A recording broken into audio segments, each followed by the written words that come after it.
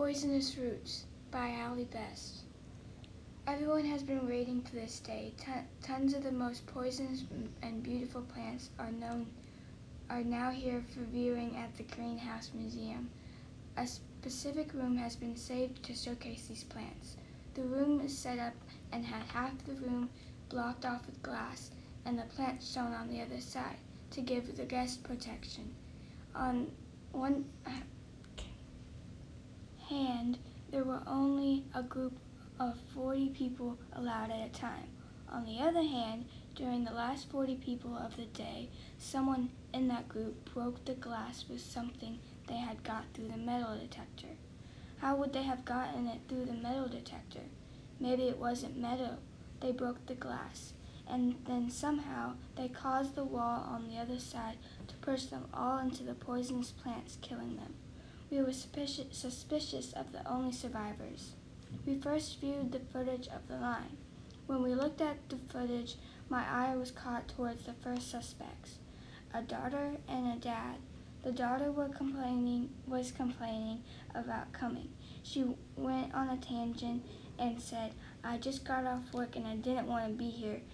The physical labor I go through is enough, and now I have to stand here for an hour." And then we asked them why they left right before the crime was committed.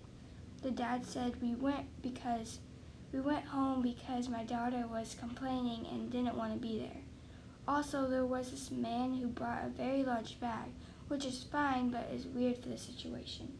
We picked him up saying to a friend that had asked about the bag, and he said he just walked back home from art class, and that's what was in the bag. And he asked him why he left so early, and he said, "I needed to get home before I got too tired to drive, and I don't want to crash. Those roads can be really busy." Then there was this couple too, and the boyfriend seemed nervous about something. The girlfriend was happy and comforting, which was odd looking. They had decided to go home because the girlfriend said, "My boyfriend had a panic attack and he was so nervous about being around so many people. He was so shaky, his vision got blurry." Then we finally looked at the footage from inside where the crime was committed. But when we viewed the footage, it seemed frozen until the crime had already happened. And by that time, we couldn't see who did it. But we looked again, and when the footage was frozen, it seemed like it was spreading. And then we arrested the criminal immediately. Do you know who done it?